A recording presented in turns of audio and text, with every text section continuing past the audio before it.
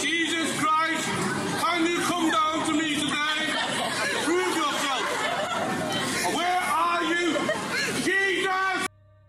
Are prophecies being fulfilled right before our very eyes? Let's find out in this video with the Movement Church.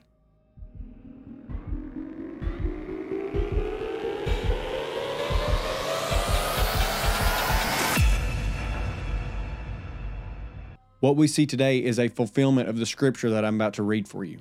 2 Peter chapter 3, verses 3 through 9 says that, "Know this, first of all, that in the last days mockers will come with their mocking, following after their own lusts, and saying, 'Where is the promise of his coming?'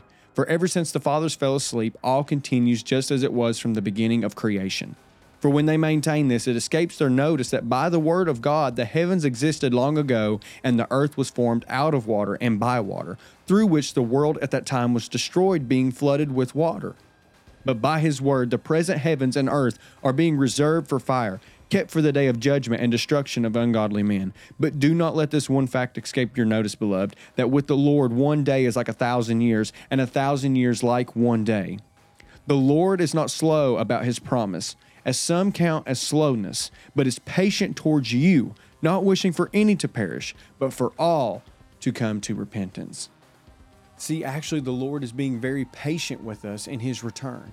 Did you catch the fact that 1,000 years is like a day to the Lord? And that also ties prophecy in together, but we won't go into that at the moment. What I want to talk about with that fact is that for us, 1,000 years gives us plenty of time to repent.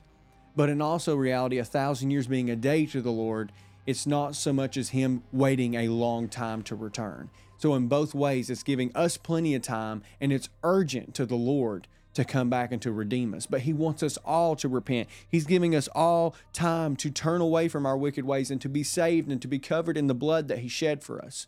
So in all reality, it's not so much that the Lord is taking his time and being slow, but he's giving us all the time to repent, to turn away, and to seek him for salvation so that we too might be saved.